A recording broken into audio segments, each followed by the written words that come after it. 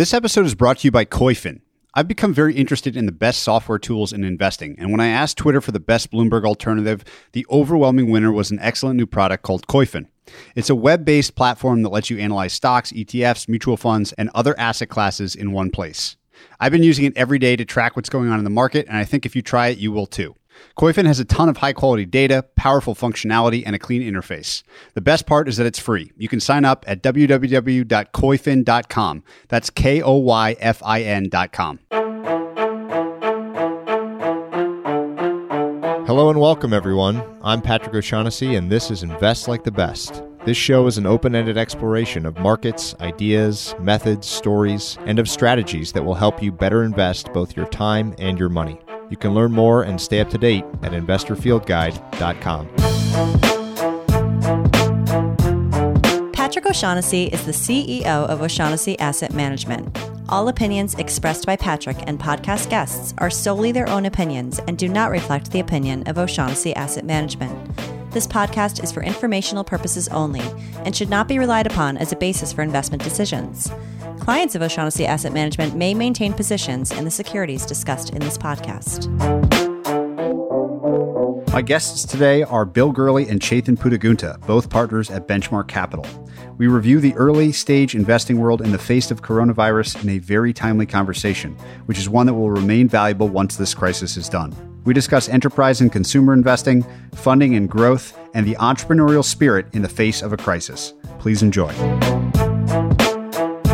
Okay, Chetan and Bill, thanks for doing this with me on very short notice. A lot going on this week. We got a lot to talk about, so we will dive right in. I would love to hear the perspective of both of you, just where we sit here on March 12th, which is Thursday evening. Just kind of get your temperature on how you're talking to portfolio companies, what you're seeing in sort of the venture ecosystem that might help those listening.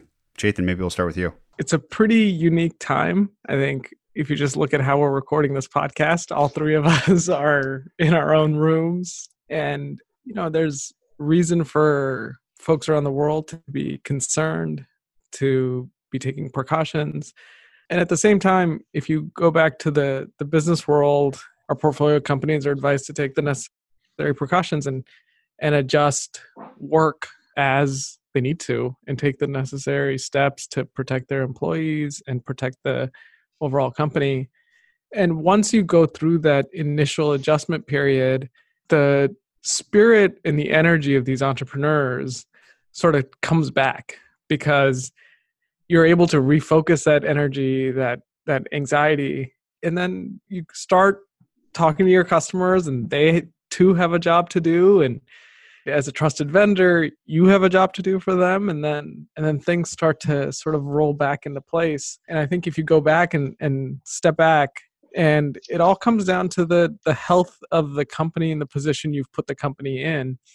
If you can be conservative on cash, if you can be pragmatic in these times and continue to execute, as we've seen over and over in the history of downturns, and I know, Patrick, you've studied them, that companies that stay disciplined and continue to execute through them come out the other side much stronger in a position to really take advantage of market dynamics that then end up thriving and building an incredible amount of value. Bill, how about you? I know you've been through this before. Yeah, unfortunately, I'm old enough where I've been through this twice before, in 2001 and then in 2008, 2009 around the mortgage crisis. And when you're in the depths of it, it certainly feels like, oh my God, this is the worst thing that's ever happened. There's never been anything like this before, And, the truth of the matter is there hasn't been something exactly like this, but there's been something kind of like this where the financial market shut down. And, it does create a lot of anxiety for people. And there are startups that are more kind of on the tip of the spear. I think some of the travel stuff, people can look at the data and see they're going to have to live with the top line getting hit pretty severely, even if it's just for a short window. But that's not something anyone had in any of their scenario analysis. And so for those businesses, I think some of the stuff Chetan's talking about, they might have to move a little more swiftly, a little more quickly, and might have to make some harder decisions if your top line is being impacted. I think there are a few companies that might be in the middle of a financing, which can be kind of difficult because, especially if it's later stage, the people that are doing the investments take a lot of their leads from the public markets. And if the comps are down 40%, it's hard for them to be certain about where to land on a price and that kind of thing.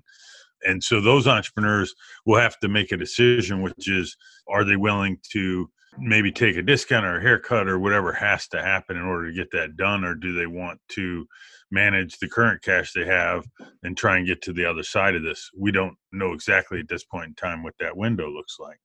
Following on one thing Chetan said, which is the companies that I've always felt had the best in these, kind of find a silver lining in all of this, are the ones that are started at about those times. Companies started in 01 or 08. It's actually a really interesting to start something in a trough, because then as your business starts to mature and you really get into revenue and customers, all of a sudden you're riding a wave of expansion.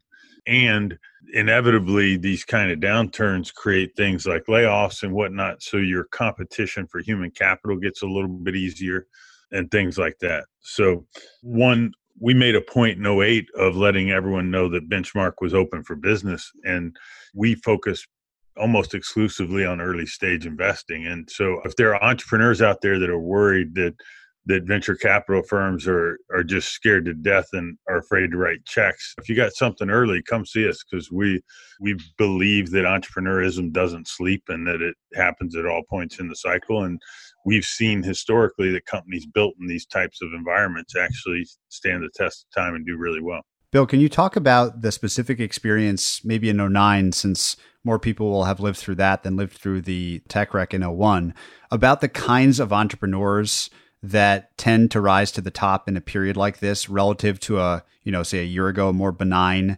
market, and whether or not the entrepreneurs starting businesses now are of a different character and also contribute to those positive outcomes, not just the riding the future wave, but the very type of people prone to start a business in this environment? Yeah, I think what we've seen is, first of all, I have this theme that I've now seen so many times, which is Silicon Valley takes on risk very slowly and accumulates over time. And then when we hit these resets, risk goes off very quickly. So you have 10 years of increasing risk, and then risk is off. And in those periods where the risk seeking gets high, capital gets easy, I think people who otherwise might have stayed in a job in banking or consulting or whatever, they become entrepreneurs because it looks easy.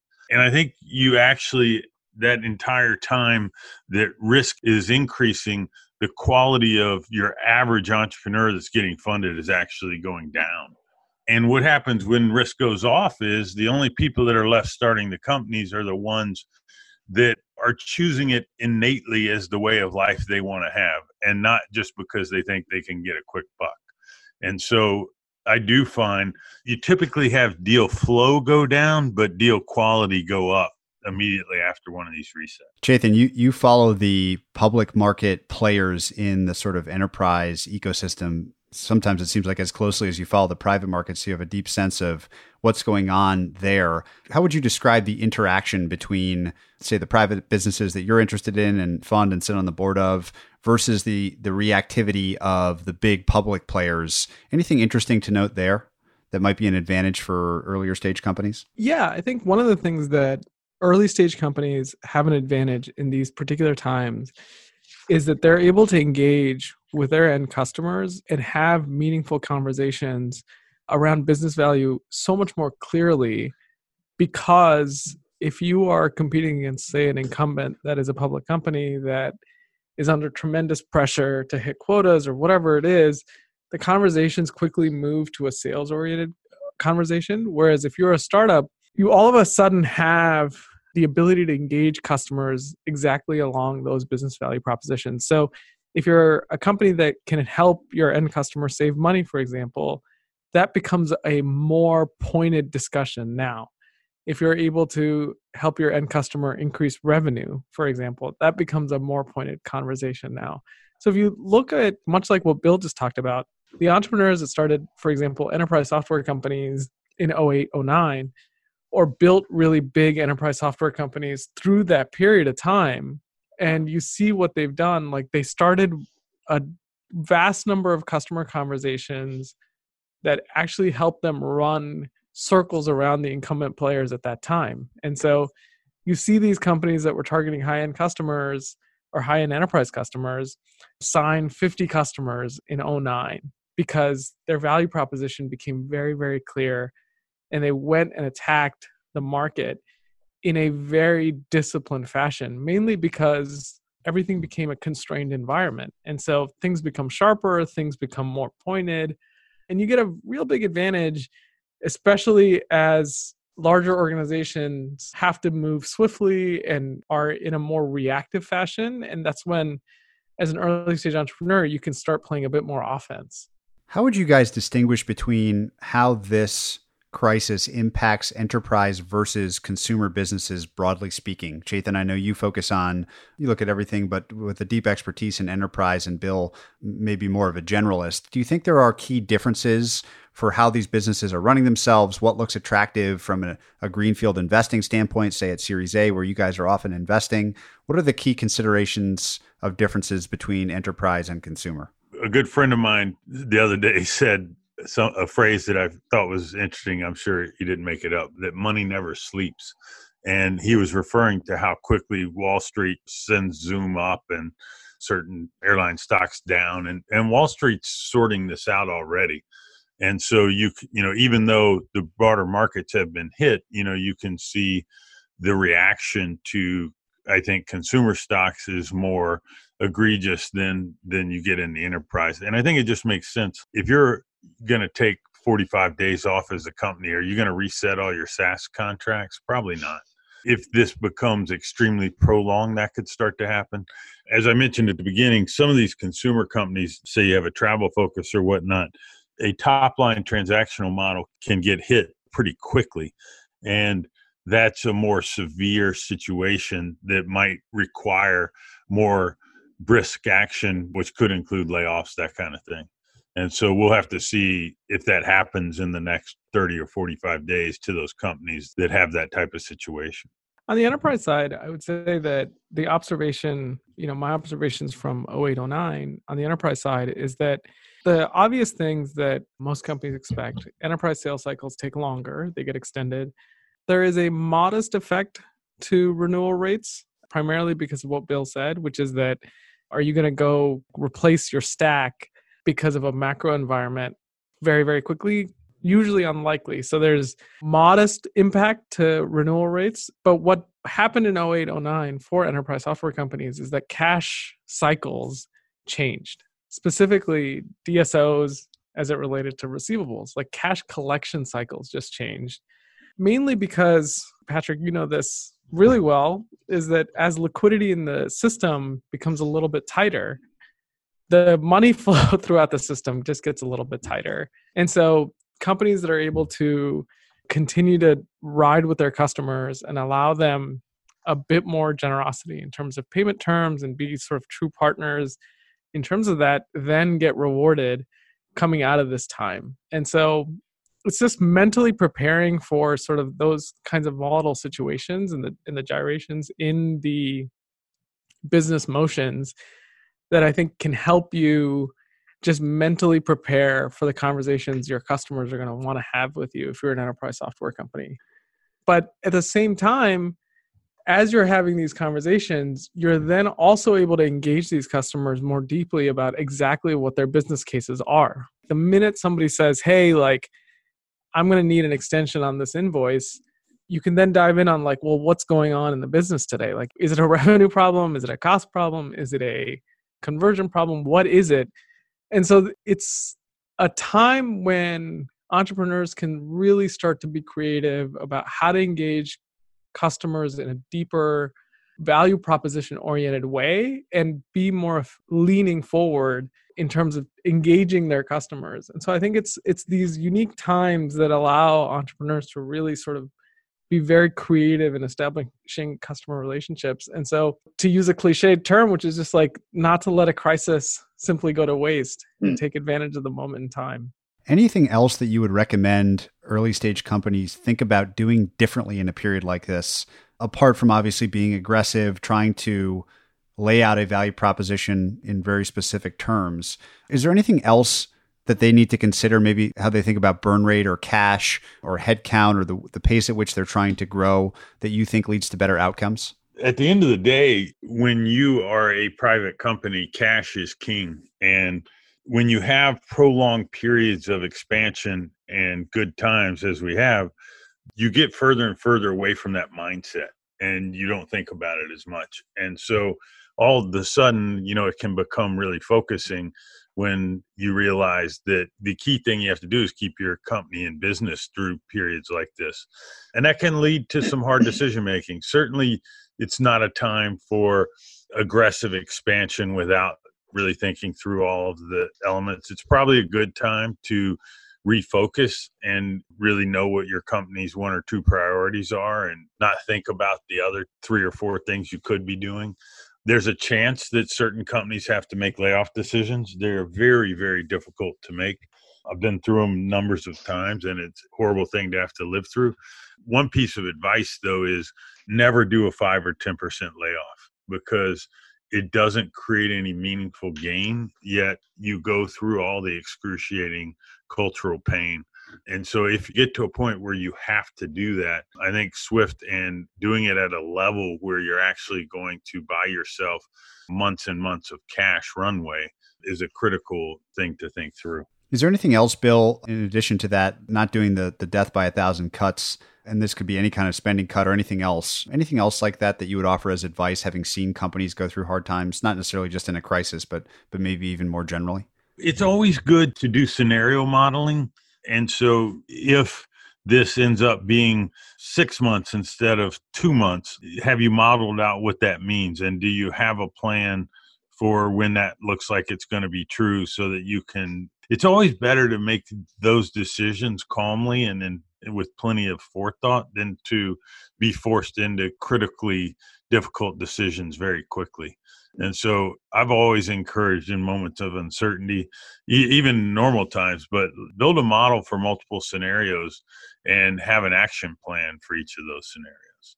And that way you can be in a better position to deal with the information that becomes apparent, over time.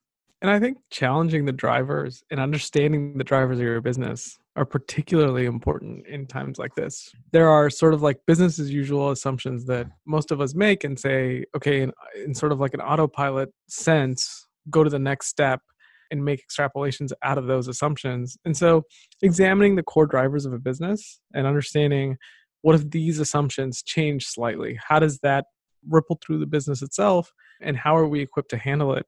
And so it's all just sort of taking the time as we've all changed our work habits and have gone to thinking about teamwork differently. It's also a good time to step back and rethink the business nature of these startups and understand what are the core drivers here? How might those change over the next couple months?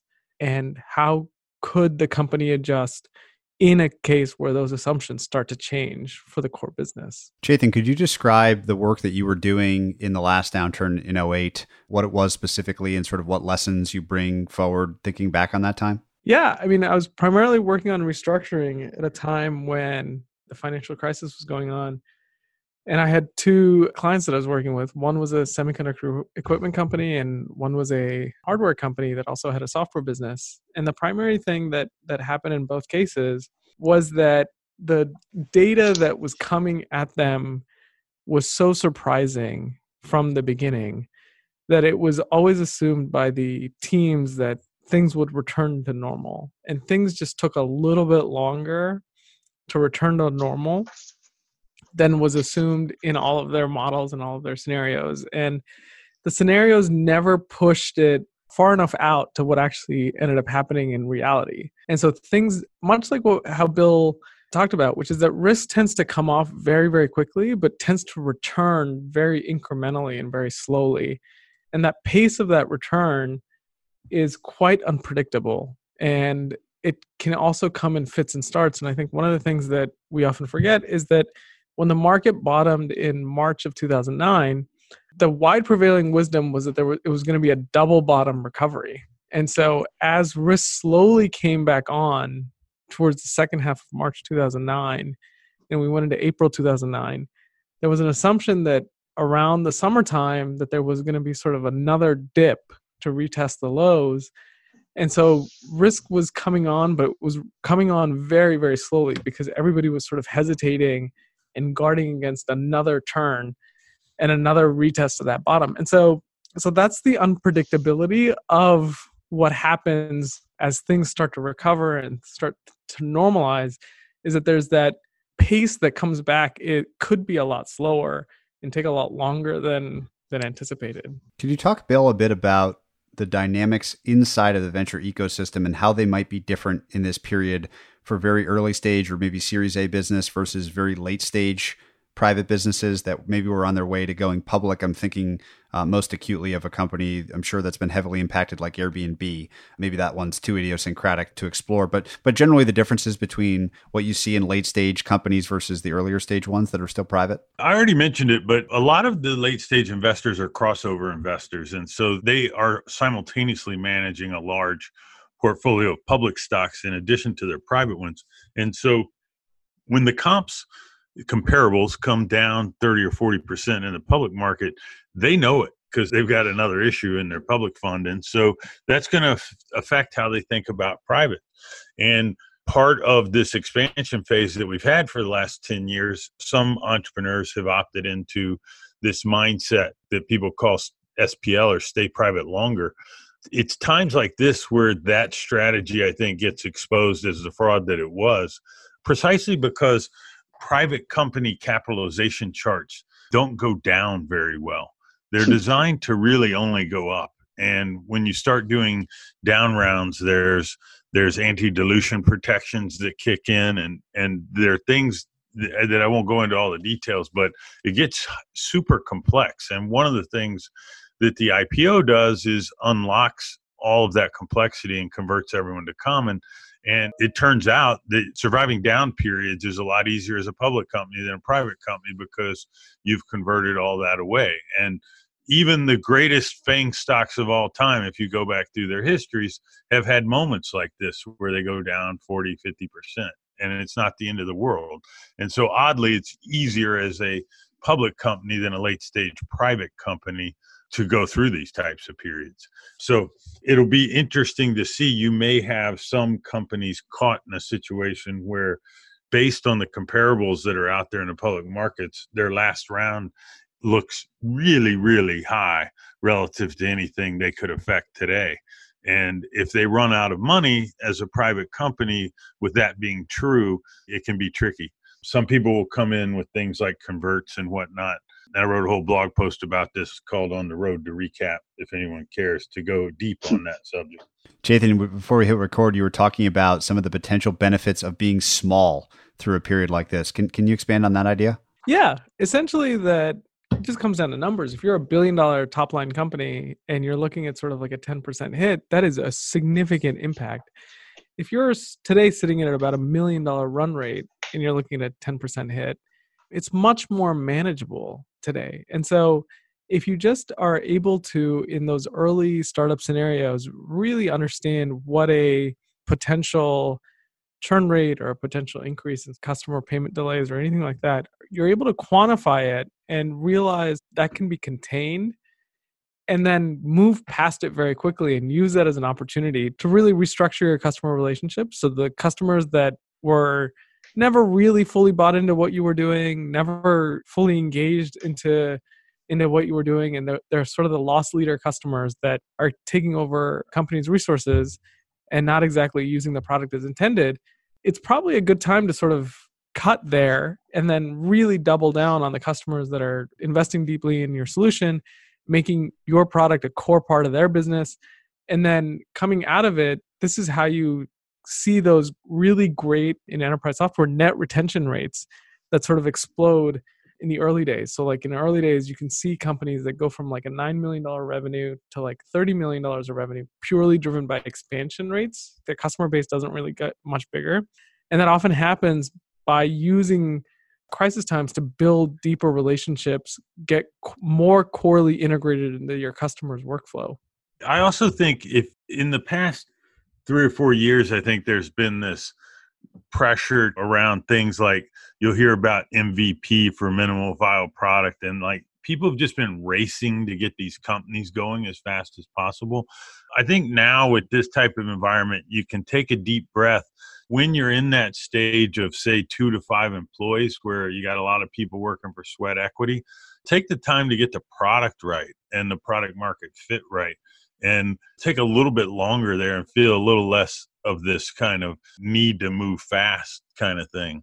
And I think it'll pay off in the long run. Is there anything that you've seen talking to existing portfolio companies this week or recently that you think is interesting or relevant that's bubbled to the surface? I think everybody is figuring out companies that are based in California. Most of them have moved to working remotely. Most employees have now switched, and team members have switched to working from home.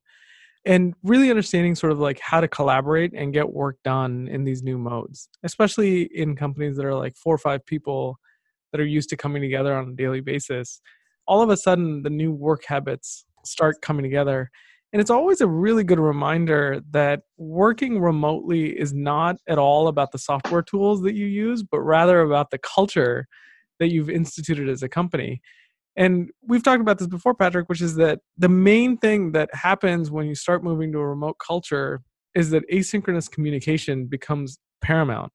And so companies like Elastic, who have been remote from day one, have learned well before all these remote software tools were available that writing things down such that your teams can consume sort of the day's activities asynchronously become extraordinarily important. The level of transparency that you're able to communicate with the day-to-day activities throughout the team become way more important. And so communication and how you're sort of distributing the day's goals and the day's KPIs throughout the company changes. And so those are things that, like Bill said, it's part of the reexamination of like how you're going about and doing your business. And it's okay to take a bit more time to step back and reconsider all of this and just go a bit slower and use this time to your advantage to go slow, frankly, to eventually go fast. Bill, any anecdotes from this acute period now or from the past of portfolio companies doing something interesting? I'd start just by saying this notion of being able to make sure that you're fully funded and to adjust your expense rate to a level to where you survive can be really valuable in the long run. We had a case with OpenTable in 2001 where there were 2 other venture-backed competitors. And ironically, I don't even remember their names right now, but they both went bankrupt. So they did not do what I just said. We were able to get lean and mean and thread the needle. And as a result, I think there were network effects, but nowhere in the history of OpenTable's success story does anyone read 2 companies went out of business. But that's what happened. And so there's a scenario where being prudent through one of these types of periods actually led to quite a bit of reward. Any other anecdotes from the past, Bill, worth sharing? Yeah, I have a great one. And this one's, sometimes constraints lead to creativity. That was a famous phrase that Jobs used to use inside of Apple. And the same thing's true in a business. And I remember for many years, Bob Cagle and I used to check in with Tony Hsieh. We never did Zappos, but we always loved meeting with him. And one day he was telling me, about the business. And I asked him what his days payable were to the shoe vendors. And I don't remember the exact number, but he said something like 90. And having worked with Nordstrom at Nordstrom.com, I knew the industry standard was like half that, like 45. And I said, how in the world did you accomplish that? And he said, I just called them all and said, if they didn't move to 90, we were going out of business. And so there's what everyone else would have assumed was a hard constraint, but he pushed the edge, in the tough period and enabled quite a bit of cash flow and inventory for his company in doing so. So you never know what you might be able to pull off, and if you ask the right hard question. I love the idea that weird things happen in this period, good and bad, and you should be thinking about ways to affect those in your favor inside of a company. I love that. That's a great story. Chetan, any other thoughts on best practices or kind of what you've seen from the best remote companies. I think writing things down, more asynchronous written communication is a great starting point. Elastic, you've been involved with for a long time and is natively this way. Any other best practices you'd be willing to share on remote work that might be helpful to people out there that aren't used to doing that? I think that organization and how you think about the company itself and how it's organized also changes.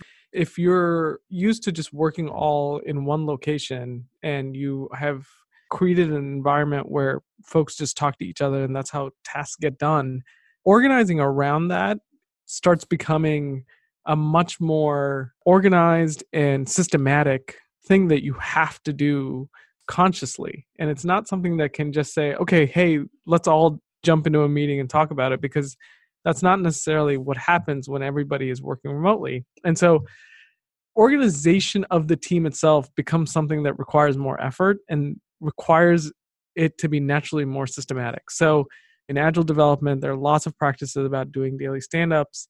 There's in Scrum, there's very specific techniques about how to do that. And those are all done in this construct of everybody being around each other. But all of a sudden, if everybody's separate or remote or everybody's in multiple time zones, all that means is that as you plan a week out, you kind of have to put the plans in place on Monday morning so that the entire team can plan every single day around those pre-planned organized activities.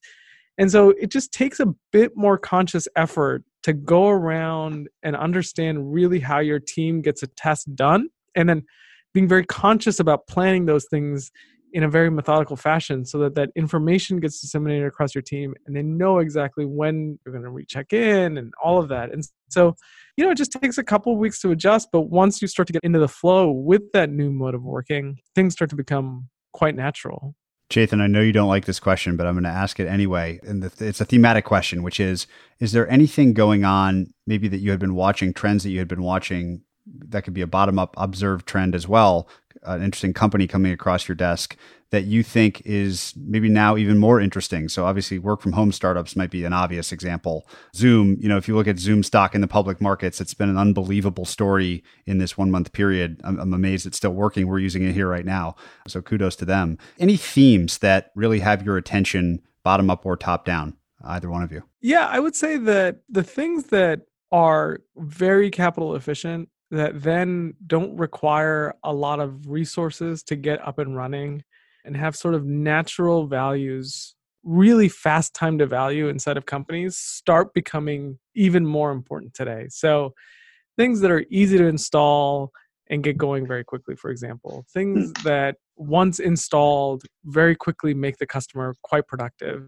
And so this is where all the investments that in product that these companies have made start to pay off really, really well. And especially as everybody starts moving remotely, those that have invested really well in online distribution, for example, especially in enterprise software, do really well. So I had a board meeting of one of my companies that have heavily invested over the years on online distribution. And if you look at their sort of last 2 weeks of sales data, it'd be very hard to infer that anything was going on in the macro world, because so much of how they think about sales is hitting customers as they're ready to purchase. And so the way they've been able to do that is by investing heavily on product over a number of years. And so it's those product investments, it's those efficiencies, and it's the times that you've put in that you could have gotten around with capital or people now start to pay off really well in these times. And so that's sort of a bottoms-up theme that is, I think, very important to watch, that ends up becoming an advantage. I'd probably steer away from just trying to chase this thing at this moment with a new company start, because the companies that are benefiting from this are ones that were started 8 years ago and are flourishing as you run into it, as opposed to reacting quickly. And one thing, I would encourage everyone to keep in mind is that this will pass, just like 01 passed and 08 or 09 passed. And so keeping a level head and not freaking out is generally important. But that's also why I wouldn't start a company for this particular environment, because I don't think it's going to stay this way forever. Do you think, Bill, that kind of UGC based and maybe even some marketplace businesses not necessarily ones that are being started this week reactively, but ones that were started more recently are well positioned going into this market? It's going to depend, but certainly a UGC company where most of the interaction is online should not see a great deal of disruption from people being asked to work at home. So that would make a lot of sense to me. Any closing thoughts, guys, for people out there in markets in general, running businesses, running investment portfolios, things that you want to leave them with here? I think I'd allude to what Bill said in the last correction in 0809 is that as investors, we make money by deploying our capital versus like sitting on our capital. And so the main message to all of our entrepreneurs and to entrepreneurs, period, is that entrepreneurial spirit and entrepreneurial energy and innovation is timeless, and it's not dependent on sort of macro environments. And as a firm that's focused on the earliest stages of innovation, we're going about and doing our business, and we're open for business. And, you know, I think we're getting more creative about how to be more interactive with our ecosystem, how to open ourselves up to the ecosystem so that as people move to work more remotely, how they continue to feel integrated and connected into the broader innovation ecosystem and the entrepreneurial energy. And I think those things will be creatively solved over a couple of weeks. But as Bill just alluded to, situations pass and things take time to work out, but things pass over time. And so it's important to continue to stay connected and continue to just keep going while taking the necessary precautions, of course, and continue to really have that positive and hopeful energy that makes innovation and entrepreneurial energy so special. Keep that going. Patrick, I'd leave everybody with this final thought. I think it was Graham and Dodd before Buffett that said, be fearful when others are greedy and greedy when others are fearful. And I think, you know, now that we're clearly in a fearful world, it is interesting to ask the question for every entrepreneur, depending on stage or where their company is, what does it mean to be greedy right now? And the Tony Hsieh example was a great one, right? Where he improved his competitive position by changing a business tenet in an environment like this. And, you know, there may be certain companies that have way more funding than their competitors. And so if things get tough, they might have an advantage, a relative advantage, and they might even decide to push more aggressively in this window where someone else has to retreat. And these are all independent, but I do think that if someone can figure out what that question means for them, how can you be reasonably greedy at a time where everyone's panicking? That's a really interesting, provocative question for all of these entrepreneurs. Bill, I love that as a closing spot. I think this conversation, as I knew it would be, was very nice and balanced, but it's great to close on a somewhat optimistic note. So guys, I really appreciate your time. This will be up much faster than in our past iterations. It'll be up tomorrow morning. So have a great evening, and thanks for doing this. Thanks, Patrick. Hey everyone, Patrick here again. To find more episodes of Invest Like the Best, go to investorfieldguide.com/podcast. If you're a book lover, you can also sign up for my book club at investorfieldguide.com/book club. After you sign up, you'll receive a full investor curriculum right away, and then 3 to 4 suggestions of new books every month. You can also follow me on Twitter at Patrick_Oshag, OSHAG. If you enjoy the show, please leave a quick review for us on iTunes, which will help more people discover Invest Like the Best. Thanks so much for listening.